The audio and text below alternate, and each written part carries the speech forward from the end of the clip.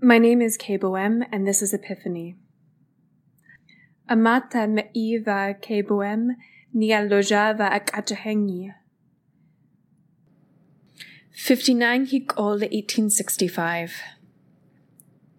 So this morning, one of the administrative coordinators and I met on the street in front of the headquarters. Coincidentally, I had questions, mostly about vacation, so Lee took me up to HR and a young Shiji woman explained the holiday equivalencies program. So it looks like everyone receives the Sabaji Tveshi majority's religious holidays off, but they have a voucher system for those of us who need to take time for other religious holidays. So this apparently also impacts some Shiji, specifically the Ineji. The woman slapped a large year-long chart on the table between us. Religious holidays in 9 cultural traditions were marked out, with tallies at the bottom. I can take 10 holidays in addition to the Sabaji ones, which doesn't include everything on our religious calendar. The Shiji have a religious holiday on the 1st of Porokol. I think I knew this, but I didn't know this because I expected everything here to happen at different times. To the Shiji, the 1st of Porokol is an observance for Enahari, Enahiavoshe, Enashisha, those gods, in honor of the summer solstice. So I won't need to use a Hep day. I can attend the first of 4 days of the festival at the Narayi Community Center, which is the exact day of the rain dances that I love so much and that remind me so much of Sukha and my family. The Niksupia satelliters down the street have organized a group to go, and it's honestly been very incoherent. Most of them are taking all 4 days off, but if I just take the one, I will still retain my 10 days. 5 of them are absolutely essential for major Narayi religious holidays that just don't have a Sabaji equivalent. So I have 5 that I can use to participate in religious celebrations for Anamga, Sayimga, and Samanok. On the copy of the chart I took from HR, I also highlighted the Sabaji holidays for Ligera and Enahari. It makes sense to court those gods if I want to become a politician. When I pinged my mother on the comm to tell them about it, Lee wrote, "I'm so happy for you. You and Kati are eating breakfast with the Niksuvia satelliters. Matsab says that you're not eating there nearly enough. Do you have enough money?" I wrote, "Of course I have enough money, and I've spent more time there than Matsab says." So, yeah, truthfully, though, Kati and I often go late, frequently after Matsab has left. I worked quickly and spent much of lunch in the archives to put the finishing touches on a project. Annette fetched me for an early afternoon walk on the waterfront and said that Lee had been thinking about me all day. Lee pushed me against the back of the elevator, and we kissed until the doors opened again. 4 others entered, and one of them said something in Shiji that Annette wouldn't translate for me. Lee laughed. Annette noticed my mood when I told Lim. Lee laughed at me and said that, of course they observe the summer solstice, and that it was just so Narayi to think that they might not. We have a common religious origin, after all.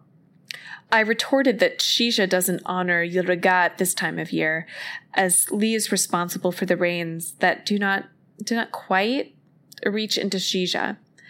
Annette bit her lower lip and said, "Salus, you don't wrote anything about Shisha. This sometimes shows. Eneji honor Anapuata. Lee's essentially the same god." The 2 of us walked to the waterfront in silence. Lee said, "I come here to gather my thoughts. The buskers play good music." "Why do you need good music?" I asked. "I get anxious sometimes," Lee said. Lee sighed and leaned against a pole, pulling me close all the while.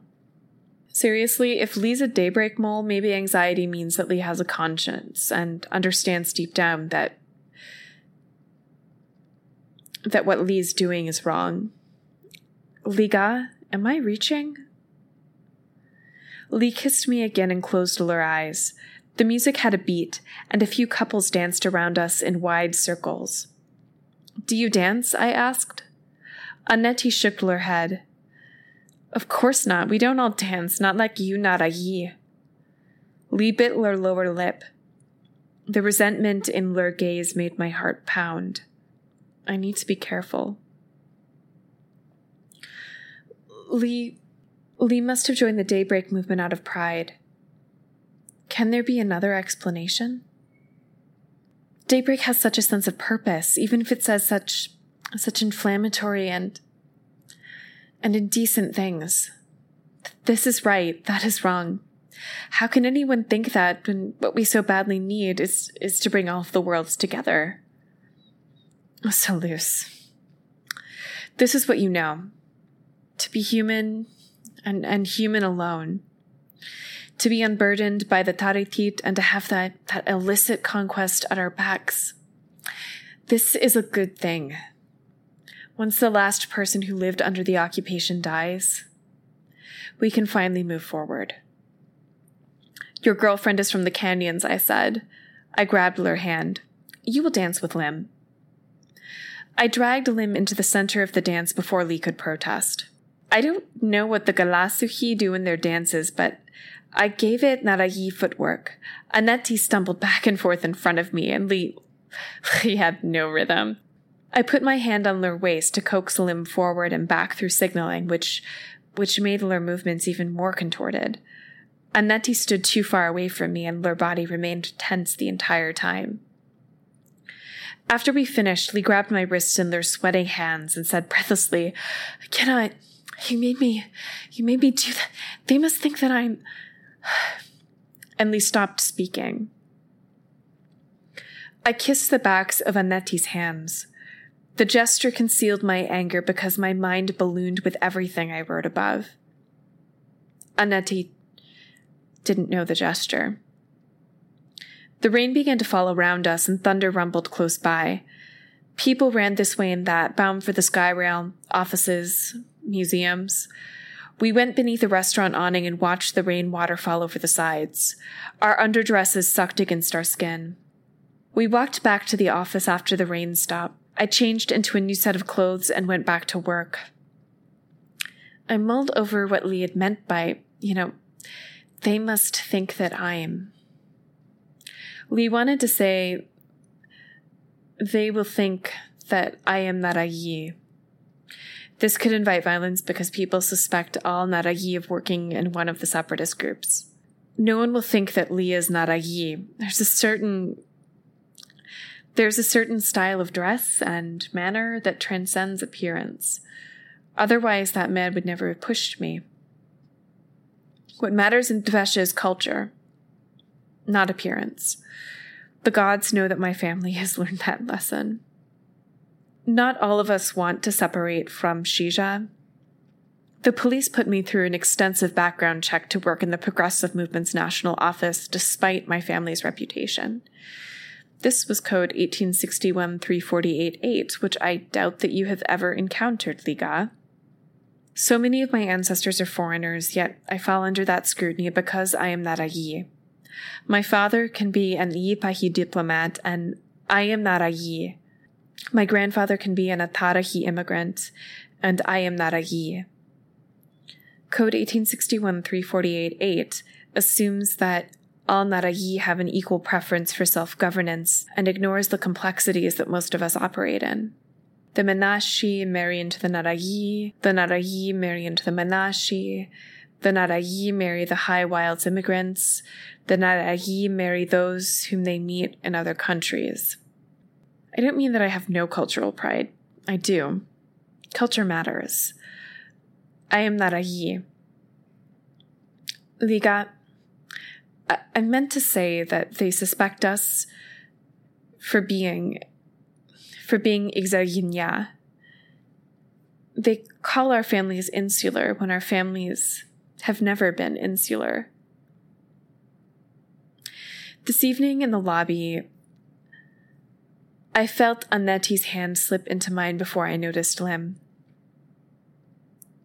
Where should we go? I still looked like I had been trapped in a rain shower, and the cloud-filled sky outside threatened more. We could dance in your home. No, let's go to your apartment. We remained quiet on our way to the sky rail and dashed with everyone else when the heavens opened up again. The line for the trains extended beyond the escalator and into the streets. We took the stairs. This evening, Lee stayed for dinner. Kati smiled at me and called the two of us cute. If only Lee knew. The three of us made quesadilla. I taught Annette how to grind the bird meat and check for spine cones. We mixed it with the canyon spices and ground nuts that Kati found. They're not exactly what we'd use if it were authentic, but they taste fine as a stand-in. Annette put too much in the dough wraps, so some of the dumplings fell apart in the water, but Lee knew the noodle recipe that went with them. The three of us made offerings while the food cooked. Annette stayed several steps back. But the Eneji must make offerings after everyone else unless one is worshipping in the Puerta. Kati started talking about gigs. I said a few things about work. We argued about Baruch. Kati doesn't think that Atara did anything wrong, but I can see the signs. I have seen enough political movements go violent. Annette stood abruptly, the food on their plate half-eaten.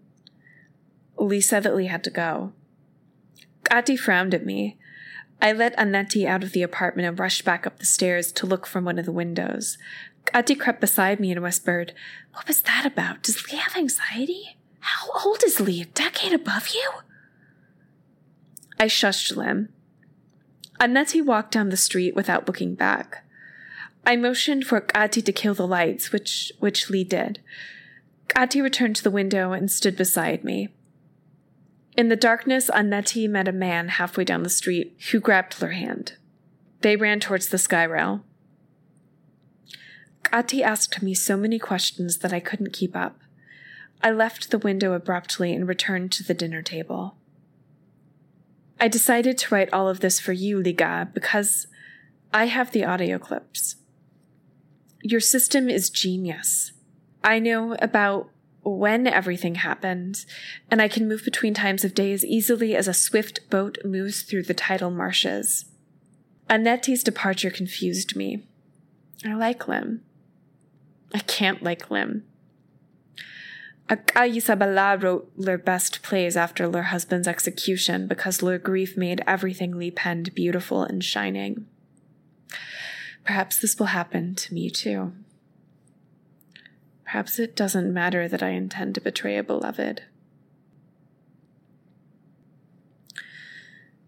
Okay, so Liga's notes.